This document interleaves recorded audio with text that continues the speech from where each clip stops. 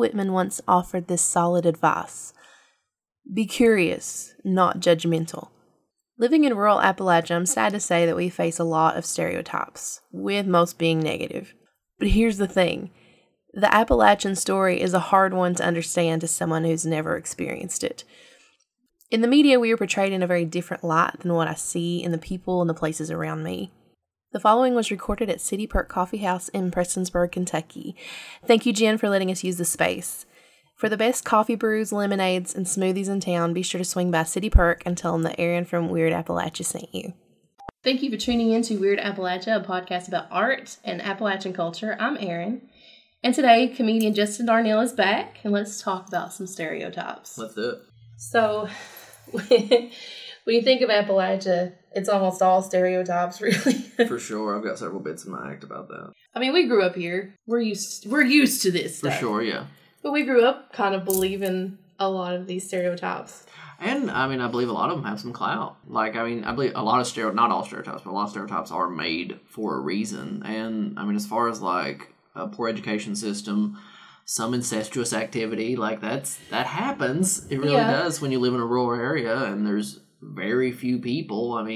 Those things tend to happen, especially the education thing. It was really hard to get education here. I read an article, there's a couple articles recently, and they took into account a bunch of factors: is average life expectancy, average amount of people on disability, average education, average savings, a few other factors, and they found the 10 most difficult counties in the United States to live in, and 6 were in Kentucky, and Magoffin, our home county, was one of them. I heard that, and I was like, of course. Yep. Of course. Mm-hmm. And not to be negative. I don't want this to be like us talking about all the negative stuff, but there is always, with any story, with any stereotype, there's a grain of truth there. 100%. But it becomes dangerous whenever everyone thinks that's the norm. For sure, and it's really not. They're outliers. Those types of things happen, but they're not. Not everyone is dumb, uneducated hillbillies. No.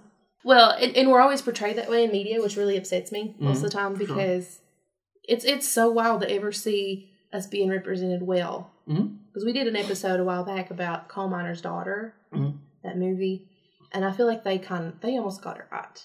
I vaguely remember it. I think the last thing I remember anything in Kentucky getting any kind of national press coverage was the Kim Davis thing when she was denying. Of course. And I was like, of course, anything big happens in Kentucky that makes news, it's bigoted. Yeah. I feel like that movie, it displayed the things that are stereotyped here, but it didn't do it in a malicious way. It seemed like a loving kind of way, because she had a big endearing hand. Yeah, she had a big hand in making her own movie. But Yeah. she chose who's going to play her and stuff. For sure. So that makes a difference when you're helping tell your own story versus someone else on the outside looking in. I really think that's the worst part of it. I think that's where it all comes from, is we're not getting to tell our stories. That's a good thing. Yeah, a lot of people don't have the opportunities to. And there's so much stigma on, I have a bit in my act about, when people hear my accent, they hear my voice, they don't think, oh, I bet he's good at math. They think, oh, I bet he doesn't like gay people. It's common stereotypes, and it's fielded in a lot of people's heads. I like to make fun of it because it's hilarious, but it is... It's frustrating. Yeah, it really can be. I think that the worst part of us not being the ones telling our story, and, the Diane Sawyer thing, do you remember that? When she came here and was highlighting all the Was problems. it the Mountain Dew mouth thing? Yes. Oh, okay. Yeah. That. I read an article recently, Tyler Childers, someone did an article about him, and I think he might have been in school when that happened. Yeah. I think he went to Paintsville, and he was talking about how they gave out Mountain Dew to everyone, and then were recording the kids drinking Mountain Dew, saying they all had Mountain Dew mouth. Oh my god. See, that's Don't quote me on that, but I'm pretty sure that was an article that I read. That's wild. But I remember when I was in school when that happened, and that's what everyone was telling the same story. Yeah, I was in college. I think early college, and went to it's back when I was in this group called the Big Sandy Singers, and we were in Louisville for a show, and this huge side of a building with Diane Sawyer's face, Diane's Louisville. Is she from Kentucky? I guess. I don't know. I was too appalled by it all to even read into it, because that stuff's here. It's here. We have it. but it's not the way that it gets portrayed.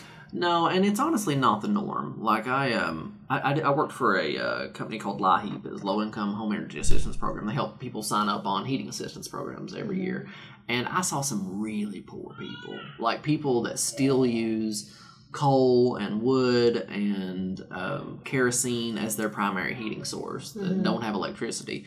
But those people are few and far between. You know, in a normal drive through Eastern Kentucky.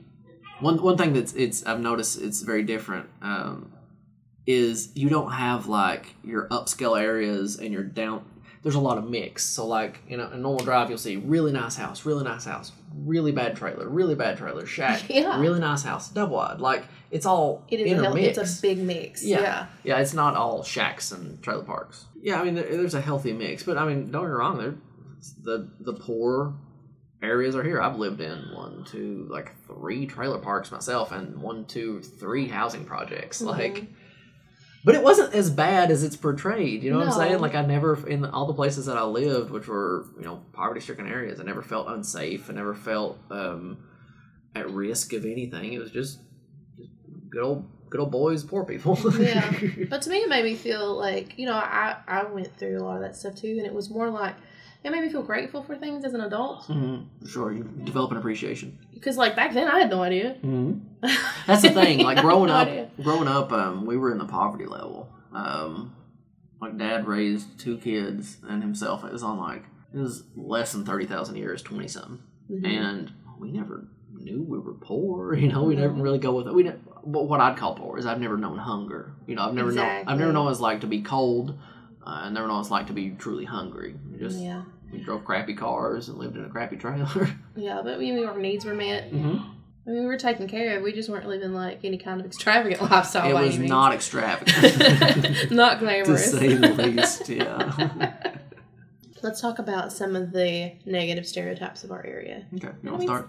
Some of them are pretty funny. Mm-hmm. Sometimes it's funny. That's half my act. The biggest one is obviously the barefoot hillbilly. Mm-hmm. Just dumb redneck.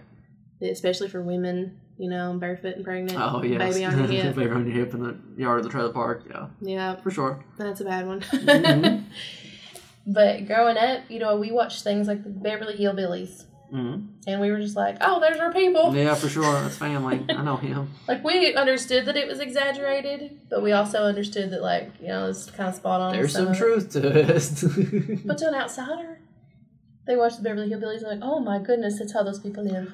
But it's not just, I don't want to digress too far, but every culture is portrayed that way. So I knew this guy, he was from Chicago, and he lived in Lexington, and he had this idea in his head that all of us were these redneck, gun-toting, murderous, racist, homophobic assholes. And he was telling me this, and I'm like, man, it's, at least in my county, and I think McGoffin is a little different, it's really not like that. Those people are few and far between. And while he was talking to me about Chicago, I was like, to hell with Chicago. That sounds scary. Everyone's got guns. I'm going to get mugged. I can't drive my car. So everything is portrayed in this, I guess you might say, salacious way. Because it's, if the news were to be like, hey guys, everything's going good today, you turn it off real quick. You don't want to see that. I worked in news for 6 years. Okay, cool. So it's true. Mm-hmm. You can't sell papers or news stories. You can't get ratings with just happy. Mm-hmm. And we did a poll once asking what people would like to see in the newspaper. And everyone was like, we want to see less of these drug stories, more happy stories, more good, feel good kind of stories. Yeah. Mm-hmm. And I'm like, they think they want that. They don't want that. No, there's something in us, and I've not thought about it too much, but there's something in us that likes that. What's that Tool song? It's I Need to Watch Things Die from a Distance. Mm-hmm. Vicarious? That's it. No. There's something about us that enjoys those very heart-wrenching, violent, I don't know, exciting stories. Yeah. Maybe it's just a need for excitement. I don't know. Maybe it makes us feel better about our own shit. Could be. That's That's the only reason I ever watch reality TV. Yeah. You're like, you know what? It's not too bad.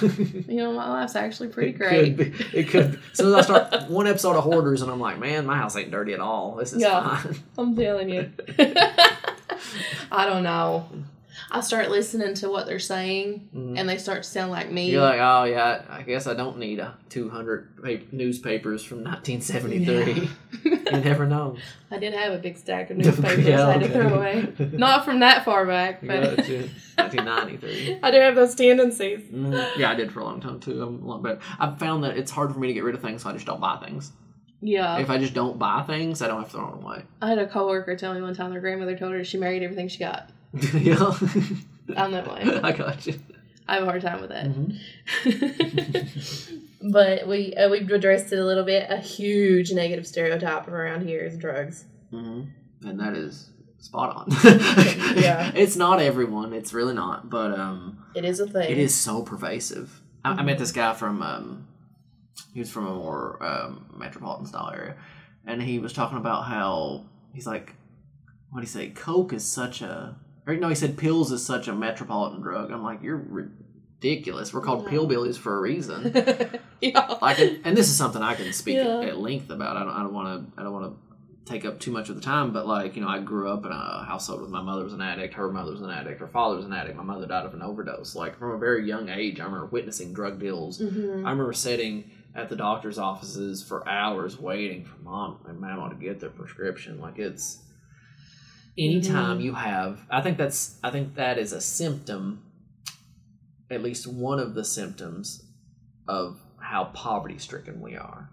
Because in more poverty stricken areas you'll have more drugs, alcohol, which is a drug, and violence. Like, I think if our economy was lifted up, we might have less people trying to anesthetize themselves. Yeah, it's just escapism. For sure, yeah. Yeah. And a lot of, I blame doctors on a lot of people that get drugs because they're creating customers. And it's just easier. It's just easier to hand people what they're coming for than to fight with them. Yeah. Yeah, and because it's a business, and hospitals get poor ratings if you don't give enough pain medicine because you're trying to get people to come back.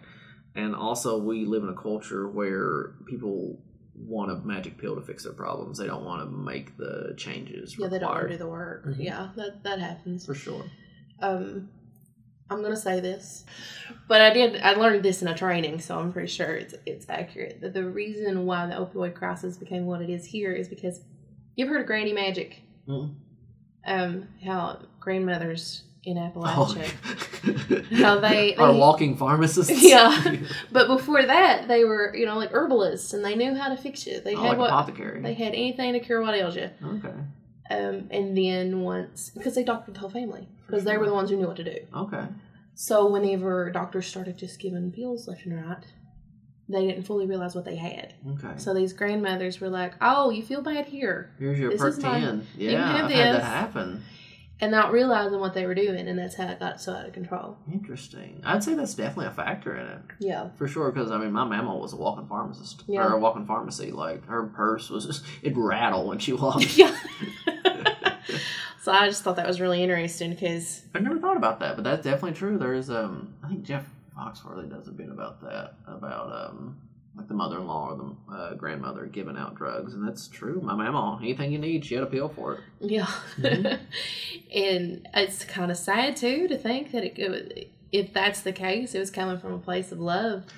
Yeah. I never thought of it that way. That's interesting. I know that a lot of, I know the idea of this episode was to talk about how the stereotypes aren't entirely true, but it surprises me just how many people are on some drug. Mm-hmm. Like, I would venture a guess, just guessing, if you count alcohol, I'd say over half the population. Mm-hmm. And that's just my guess. I don't know, but like, I know people that are prescribed Suboxone. God knows I love to make fun of Suboxone.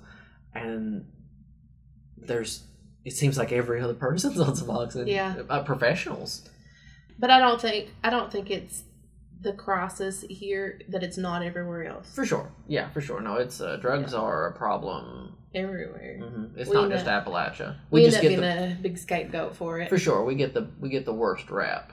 Uneducated pillhead hillbillies. Uneducated pillbillies. Yeah. And that's sad because, if it's everywhere, that's just the reality of it. There needs to be other means of trying to control that. Well, I guess what I'm trying to say is it's not just the it's not just the poor people either. Like, I know teachers in school that are prescribed some form of, whether it be Suboxone or some kind of pain medicine. And I mean, these are medicines, they have medicinal purposes, but like, I can't say they're abused or not abused. Right. I mean, and it's not just Appalachia, it's everywhere. It's just a like foggy line there. And like, yeah, you might need that medicine, but once you have it, you're a grown adult who makes the choice what you do with it. For sure. So I have a list of things. That's a good list. And I mean, some of them are funny. Some are funny, like... I'd say most. Or just harmless. Like, you know, just a barefoot hillbilly picking a banjo on the porch. Shoes are expensive. Have you ever tried to play a banjo? It's extremely difficult. Like, I'm impressed. Anyone that can play a banjo. Yeah. No, I've not tried. I can sing, but I can't play an instrument to save my life. The ones that frustrate me the most are we're uneducated. We can't read. That everybody's incest. Everybody's married to their cousin. Yeah. I've got some cute cousins, though. Like, don't judge me till you've seen my cousins. And some of them not that bad, but still annoying. Like, you must only like bluegrass music. Got that before. I've actually met more people in McGoffin that hate bluegrass music. Yeah, totally opposite. Anytime I've ever talked to someone online, like back in the day when we used to chat with like randos online all the time. Sure, ASL. If you said Kentucky, the first thing they would always say is, "Oh, you must love KFC." Definitely, I've got a bit about that. Kentucky Fried Chicken every damn time. That's it. It's not even that good. Go to Lee's. Lee's Famous Recipe. Way better than KFC. Popping out a lot of youngins. I do wonder what the birth rate is around here, if it's higher or lower. Yeah, I wonder too. Because poverty-stricken areas, from what I've been told, tend to have a higher birth rate, which is odd. But like, I guess maybe it's less education about contraceptives. Maybe. Could be that whole abstinence only thing they try to push. Yeah, that's a big part. The religious aspect of our region. God knows that doesn't work. Because we live in the buckle of the Bible Belt. Yep. Then you get preacher's daughter syndrome, what I always call it. Like when a girl specifically is happens with men too, are in such a strict household that as soon as they get a little bit of freedom, they go wild. Yep. It's moderation and everything. It's like anytime you go so against human nature instead of trying to work with it, you breed almost like fanaticism. Yeah, you make it so taboo that it's like I have to have that. I gotta have it all. Yeah. I think that's definitely what happens. But also, I think some of it's just boredom. There is not a lot to do. You just make your own fun. You might end up with some babies. For sure. You got drinking. I don't know if I can cuss. Can I cuss on this? I can cuss like drinking, fucking, fighting. That's about it. Drugging. People say that, I don't want to say there's nothing to do in Kentucky or Eastern Kentucky. If you like nature or drinking, fucking, fighting, drugging, then you're in good shape. But if you want a hopping nightlife, nope. Go somewhere else. I mean, it's all about what you like. If you're looking for New York City at the middle of the night, no. If you want to rave, don't go here. If you want to get drunk on a ridge. You want to get drunk in the barn, it's a great place for that. Come to the right place. And if you love nature, like you said, there's beautiful hiking trails. 45 minutes from the Red River Gorge, one of the premier rock climbing places in at least the United States, maybe the world. Something that we're not really known, I don't think we're really stereotyped as, but something that I see happening here is Kentucky's full of hippies. Yeah, a lot of hippies. We're just all a big bunch of hippies. Yeah, and I wonder if that's like the nature aspect of it, because hippies are like pagans. It's almost like it's like nature worship. Yeah. So maybe so. Maybe because it is beautiful out here. It is, and I mean, how could you not? And once you drop some acid or mushrooms, it looks even better. I'd imagine. I don't know. I'm terrified of hallucinogens. The women I date tell me that it's great. Here's one that kills me though. It's this huge contradiction of the angry redneck with the shotgun to get off my land and Southern hospitality. That is interesting. Yeah. Because I've definitely met more Southern hospitality. Yeah, I have too. I mean, there's some angry rednecks that don't want you on their land. That's the thing. But yeah, you go to New York and you knock on your neighbor's door, they're going to be like, why are you knocking on my door? Yeah, the guy from Chicago that I talked about earlier, I was telling him about the Southern hospitality. I was like, man, I can drop you off anywhere in McGoffin, and I guarantee you'll get a ride. And hot meal. You start knocking on people's door, they will help you out. And he was saying this. He was saying, well, in Chicago, that's exactly how it is, but it's not like that in Kentucky where everyone's rude and uneducated rednecks. I'm like, we both just have these different ideas about what the area is, but I've never lived in Chicago, so I don't know. I just know what Eastern Kentucky is like, or at least McGoffin. Because honestly, when we talk about Eastern Kentucky, McGoffin's really not that bad. We get a really bad rap. We do. But I've been to some cities, within like a 40-mile radius of McGoffin. Much worse. I think we just perpetuate our own stereotype in McGoffin. Go on. A lot of the time, because anytime someone talks about bettering things, there's always someone there who's like, why try? Why do that? It ain't gonna work here. Even though it would. Yeah, there's some things are definitely shameless plug. I am starting a vape and CBD shop on the Parkway, and honestly, I mean, for a long time I thought nothing would last in McGoffin, and it may not, but we'll see. I mean, it's worth a try. Exactly. That's kind of the beauty of McGoffin's market, is there's so little going on that you kind of corner the market with it. Because I think Paintsville has like 3 vape CBD shops or something like that. Prestonsburg's got at least 1 or 2. So McGoffin has none. So I'm hoping that'll be good. Congratulations. Thank you very much. That's amazing. I hope it works out. You always see those old cartoons of like making fun of the Hatfields and McCoys. And there's always like these I won't say ugly because they're drawn real exaggerated, weird looking men with a moonshine jug and a shotgun. And then there's like the 2 like star-crossed lovers who aren't supposed to be together. Yeah, like Romeo and Juliet. And the woman's always really sexy and barefoot and like scantily clad. And they're always like, oh, they're from different sides and they fall in love, and that's why the family like stops feuding and stuff. But the family feud aspect, that's like, I mean, I know there's like a whole festival around the Hatfield and McCoys, and there's the whole TV series about them and stuff. But I think that's kind of made a weird stereotype for us too, of like feuding families. Well, I definitely know there are definitely names, like surnames, growing up that I heard that were only associated with negative things. Like there were that's the thing. And it was like, oh, we look like a bunch of, like, if your house or your land was dirty, then you were associated with that family. Like I didn't raise you like a bunch of last name, insert last name. So I don't know if my family in particular feuding with anyone, but we definitely will associate an entire surname with a group of negative traits. Yeah, and it makes it harder on those, like their younger generations who are trying to break away from that stereotype and like, live the way they want to live, and or this is terrible.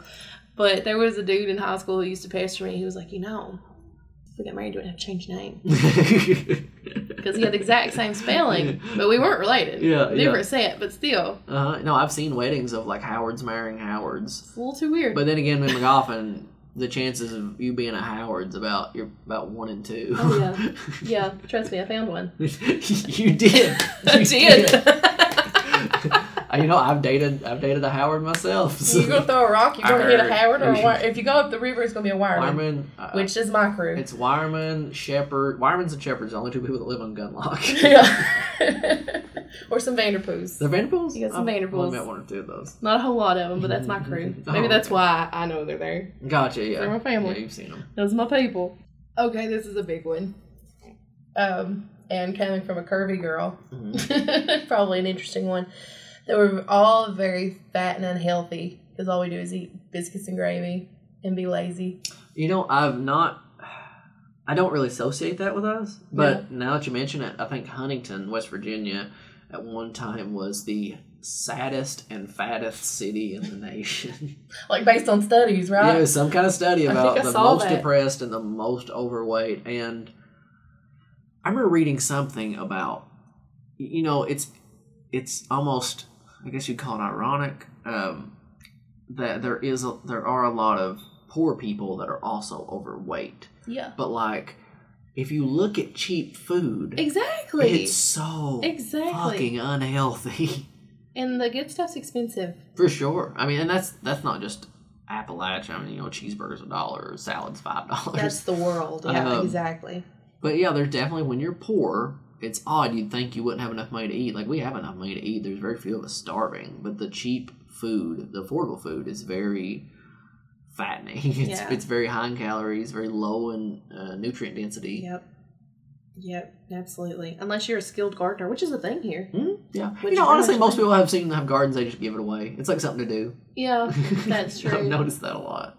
My grandmother who gardened, she was afraid. She must have lived through some hard times. She was always afraid of not having enough food, so she would can, and had a pantry full of food, but would still give away so much food. Yeah, yeah. Make so much out of a garden. I always thought about that with my mama. If she could ever have enough, and she must have. My dad's similar too. He's like, you never.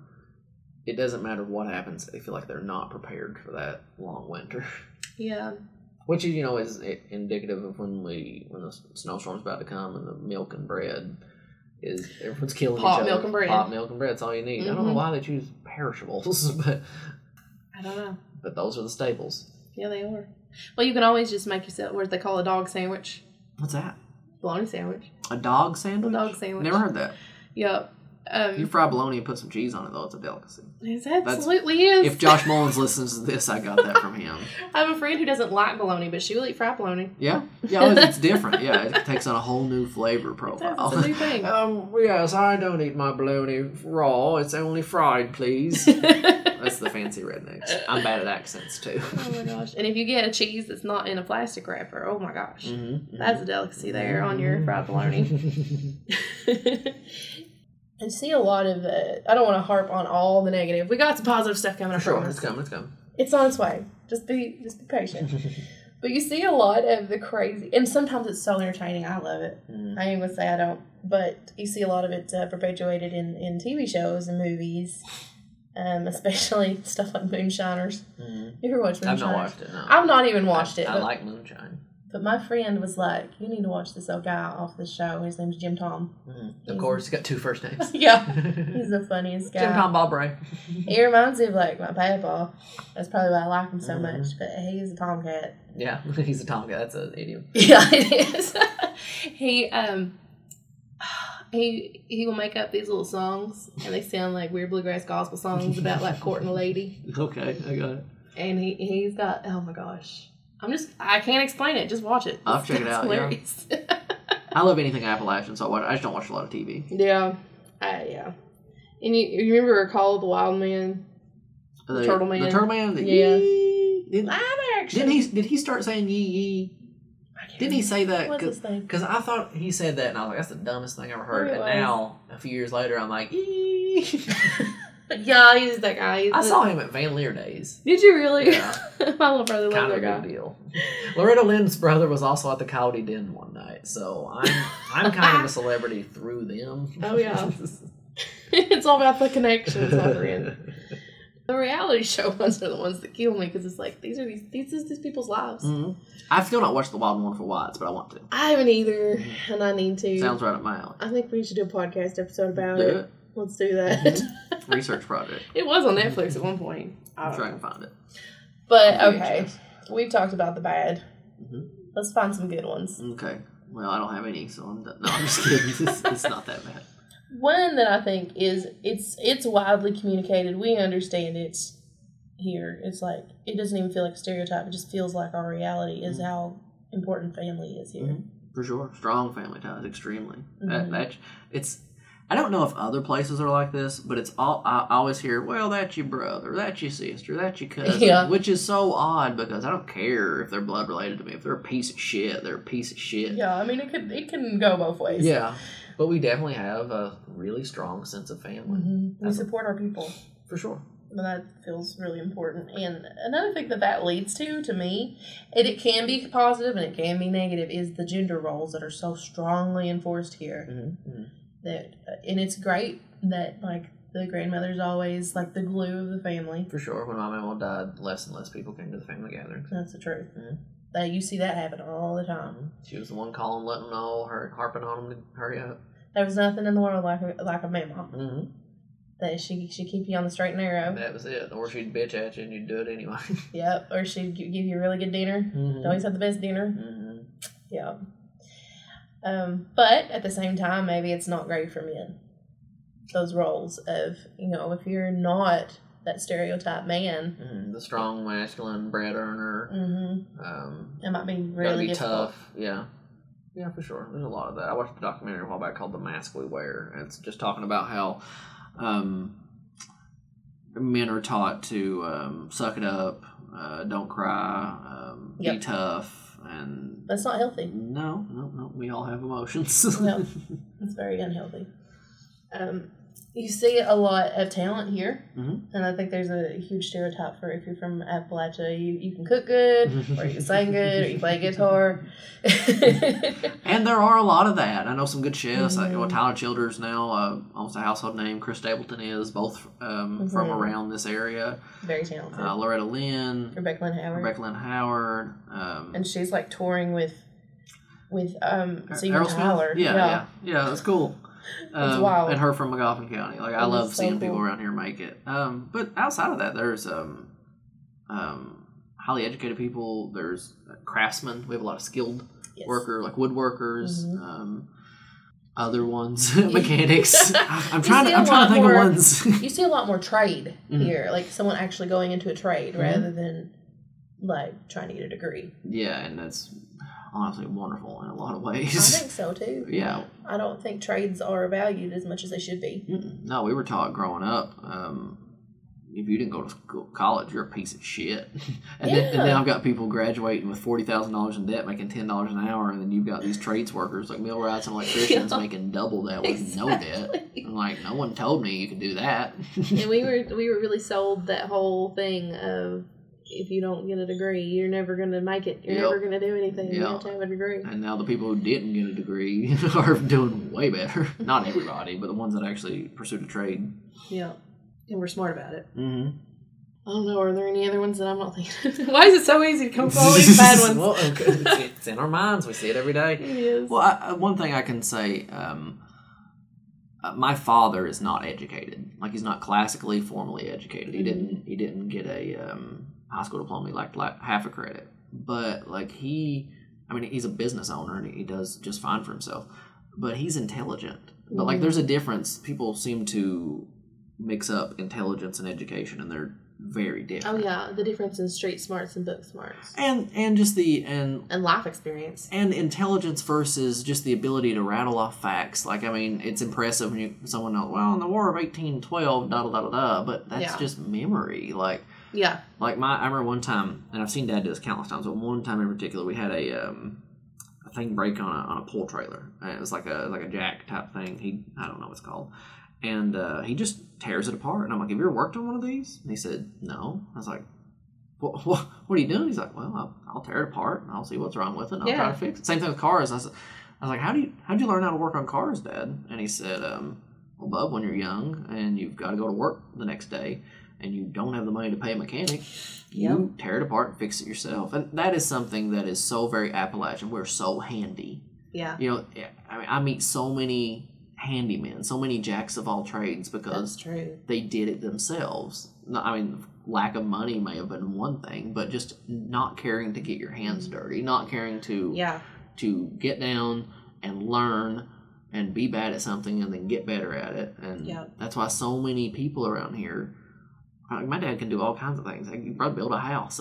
Just with things he's learned. Absolutely. It's something to be said about the ingenuity of our people. Ingenuity. That's a good thing, Because with limited resources and a desire to do something, it's kind of like people in prison. Like, they will come up with ways to make anything. Or a bunch of potheads with weed and nothing to smoke out of. Suddenly they're engineers. That's the truth. Give people a desire to do something and a lack of resources, and they have a lot of ingenuity, and that is part and parcel of Appalachia. They're so handy people. Somebody said this to me once, and I don't know where it came from, but it's so true and it's so brilliant.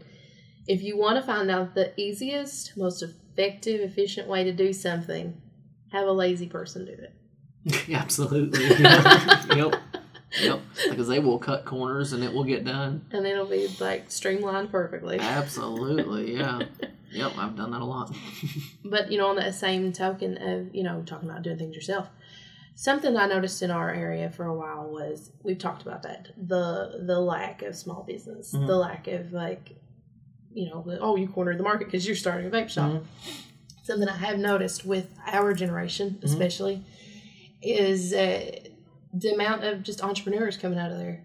Okay, do you think that's a lot? It's something I've not thought about a lot, so I don't know. Yeah, I've noticed this. I've noticed people from our own classes start businesses.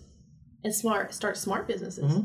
Like, and it's, some of them are county over from us. Like, our friend Heather started Mountain Muse, and it's an awesome shop. Oh, cool. And she doesn't take from her artists. She lets them make what they want out of their pieces. Oh, nice. And she does a lot of desserts and stuff like that. Jen, today we're actually recording in City Park. Which in Prestonsburg. It's just an amazing coffee shop here in Prestonsburg. And Jen started this in like a little corner, way on the back street back there. Now it's a thriving business. And she had to upsize because people wanted her coffee so bad they couldn't fit in the building. Wow, that's so awesome. Here we are. And thank you, Jen, for letting us use the space. Yeah, thank you very much, Jen. She does more than coffee. She does like stuff that you wouldn't really think of. You've had art shows here. Yes, she does. She supports the arts big time. And she will do like lavender lemonade, stuff like that. You think you'd come into a coffee shop in Appalachia, you're not going to think of that. For sure. I never would have thought about it. I'm trying to figure out what it is, honestly. It's delicious. I'll tell you that. I like the alliteration. And, we've had some art businesses pop up. Which of the arts, I mean, who would have thought that art would be a lucrative business in Eastern Kentucky? But it is. Yeah, like I don't know. I mean, just speaking for myself, when I was younger, I wanted to open up a business. And I had several harebrained ideas. At one point, I wanted to be a mobile dog groomer, which might have paid off. I don't know. Maybe. But you might have just gave somebody $1 million idea. Yeah, maybe. Oh, God. But, like, I don't know. I was still kind of... I never had much of the confidence to really... starting this vape shop, right? It seemed like such a very difficult thing. I was like, there's too many hoops I've got to jump through, and I'm sure there'll be unforeseen circumstances. But like, I got online, I applied for I started a business on Kentucky One Gateway. It cost me $40 to create Appalachian Smoke LLC. Shameless plug. And there's no such thing as a shameless plug. You're proud of your project, and you should be. That's right. And I found a spot for it, a shop, and I applied online to talk to a wholesaler, and in a few weeks, maybe a month, I should open up shop. It's so simple. You need capital. Like, you need money in a place. Yeah. You need location, capital, and idea. That's the hard part. But, I don't know. It may fail miserably, but, you gave it a shot. Who cares? That's kind of what I'm looking at. If I lose $10,000, then... They're not knowing. Well, that's right. I can make $10,000 again eventually over the course of many years. I saw this meme the other day. It's better than having an art history degree. Just kidding. Both of you that have jobs with that degree, I'm sorry, you're killing it. I saw this meme recently, and it was like a little girl with like those little bitchy sunglasses, those little tiny ones, like throwing arms up, like whatever. It was like me spending my last money because I've been broke before, and I didn't die. Yeah, pretty much, yeah. You get paid again. It'll be fine. I can still buy cheap liquor and eat rice. I mean, you do what you got to do. But yeah, my dad's a small business owner. His brother was a small business owner. His sister, small business owner. It was all coal related, but that was around here. So yeah, it's even odd for me at 29 to think I technically own a business. Because I never had the confidence to do it. It always seems so far-fetched. Nothing happens in McGoffin. But there's actually, in that plaza, there's 3 other businesses. And 2 of them are owned by people under 30. And, I mean, I love that. Maybe that's just the millennial side of us. Because you always hear people, there's either 2 sides. They either think that we're all whiny, annoying little bitches. Or they admire our tenacity and our desire to build things and create a life. For sure, yeah, I love meeting people like that. And there are few and far between. Most people seem resigned to just go to school, get a job, or just get a job that pays the bills and do that. It's all about what you want. It is. And, for a long time, I think that kind of qualifies as a stereotype in itself, that we grew up thinking that's the way you do it. If you want to survive, you work for somebody until you die. And I can't remember where I heard this, but it said you'll never make it rich working for someone else. Absolutely. And you won't. I work for EMS, and I make $9 an hour. So I'm always really impressed to see those people who really just power right through that whole thing, and they're like, I'm going to do what I want to do. Well, I think one thing, and this is just for my own... For me, I took out this loan for this business. If I lose $10,000, that's not the biggest deal in the world. I don't care what kind of car I drive. I don't care what kind of house I live in. I'm not trying to impress anyone else. I drive a shitty, rusty Cobalt with one hubcap. my trailer is 20 years old and needs a lot of work, but like, I don't need I'm not out to try to impress my neighbors, so I don't need a big fancy truck or motorcycle or I've got a nice motorcycle. But anyway, trailer. I don't need a fancy trailer. It's okay as long as that motorcycle is that's it. Yeah, as soon as I get it fixed, it's not worked in a couple of years, but we're going to get it. Yeah. To me, it's more about just living comfortable and being happy. Mm-hmm. Yep. And if starting your own business is the way to do that, I really admire people who do. Mm-hmm. I think that's amazing. Thank you for the admiration. It's warranted. It's a lot of work. And, I have a lot of side projects, so I guess I kind of fall into that also. For sure. It's a lot of work. Mm-hmm. It's a lot of work, especially like a podcast. Mm-hmm. Like, just a bunch of girls. And my fiance, we decided we were going to do this project, and it's actually turned into something. Yeah. That I go and I talk to people, and they're like, "Oh, I've heard of that." Mm-hmm. That is the best feeling. Absolutely. And you had to be a self-starter to do that. Yeah. You didn't just it's so easy to go to work when people are just telling you what to do, and you've got to go there to pay your bills. But when you guys did this yourself, you bought this equipment, you've set up the times, you invited people. It's been an adventure. Mm-hmm. It's been an adventure, and Aaron's screwing things up a lot, but that's life. That's learning. That's how you learn. Mm-hmm. I think that's a good place to end it. That's good, yeah. Thanks. Thank you so much for joining me today, Justin. Oh, you're welcome. Sorry, I didn't know you were recording. Oh, yeah. So let's take a second, plug your podcast. Anything you wanted to throw out there? Okay, I recently started a podcast. Me and my co-host and best friend, Dustin Bradley, started a podcast called Rock Bottom Podcast. Yeah, that's it. Rock Bottom Podcast. Yeah. I was like, is it the? No, it's just Rock Bottom Podcast. Right now, we're just available on my Facebook page. You can add me or Dustin. Dustin probably won't add you because he's very secretive and doesn't add people he doesn't know. I'll add you. I add everyone. But try to add us both. But hopefully within a week or two, we will be available on at least Spotify. Yeah. We've got 2 episodes out right now. 3rd episode should be released soon, and we'll try to put them all to where they're downloadable through Spotify at least. Yeah, and I'll be sure to help share all that once it's available. For sure, we'll help plug each other's stuff. I mean, is plug the wrong word? It's promote. It just sounds weird. Okay. Oh God, I didn't think of it that way. Yeah, we will promote each other's not sexual parts. Yeah. Okay, I'm gonna stop using the word plug. Let's cancel the word plug. Oh gosh, I'm not good at leading into my own shit. Okay. And here is Aaron Elise Conley with... Are you still Conley? Oh yeah, Conley. Okay, Aaron Elise Conley with her... Merch. Here we go. I'll lead you into it. You got it. So, Weird Appalachia now has merch, and by the time this uploads, we should have a link on our website, WeirdAppalachia.com, where you can find some original t-shirt designs that will help support the podcast. Possums are a huge thing around here. I love possums. We have a possum shirt that you need in your life. I'm going to buy it. If I get a discount. We're poor people. I can't do that. Fine. But anyone listening, you can also support the podcast by leaving a review on iTunes or your podcast app of choice. I'll trade you a Suboxone for the shirt. No, I'm just kidding. That's my Suboxone. You can't have it. We're not sharing Suboxone. Thank you. Keep Appalachia weird. Bye.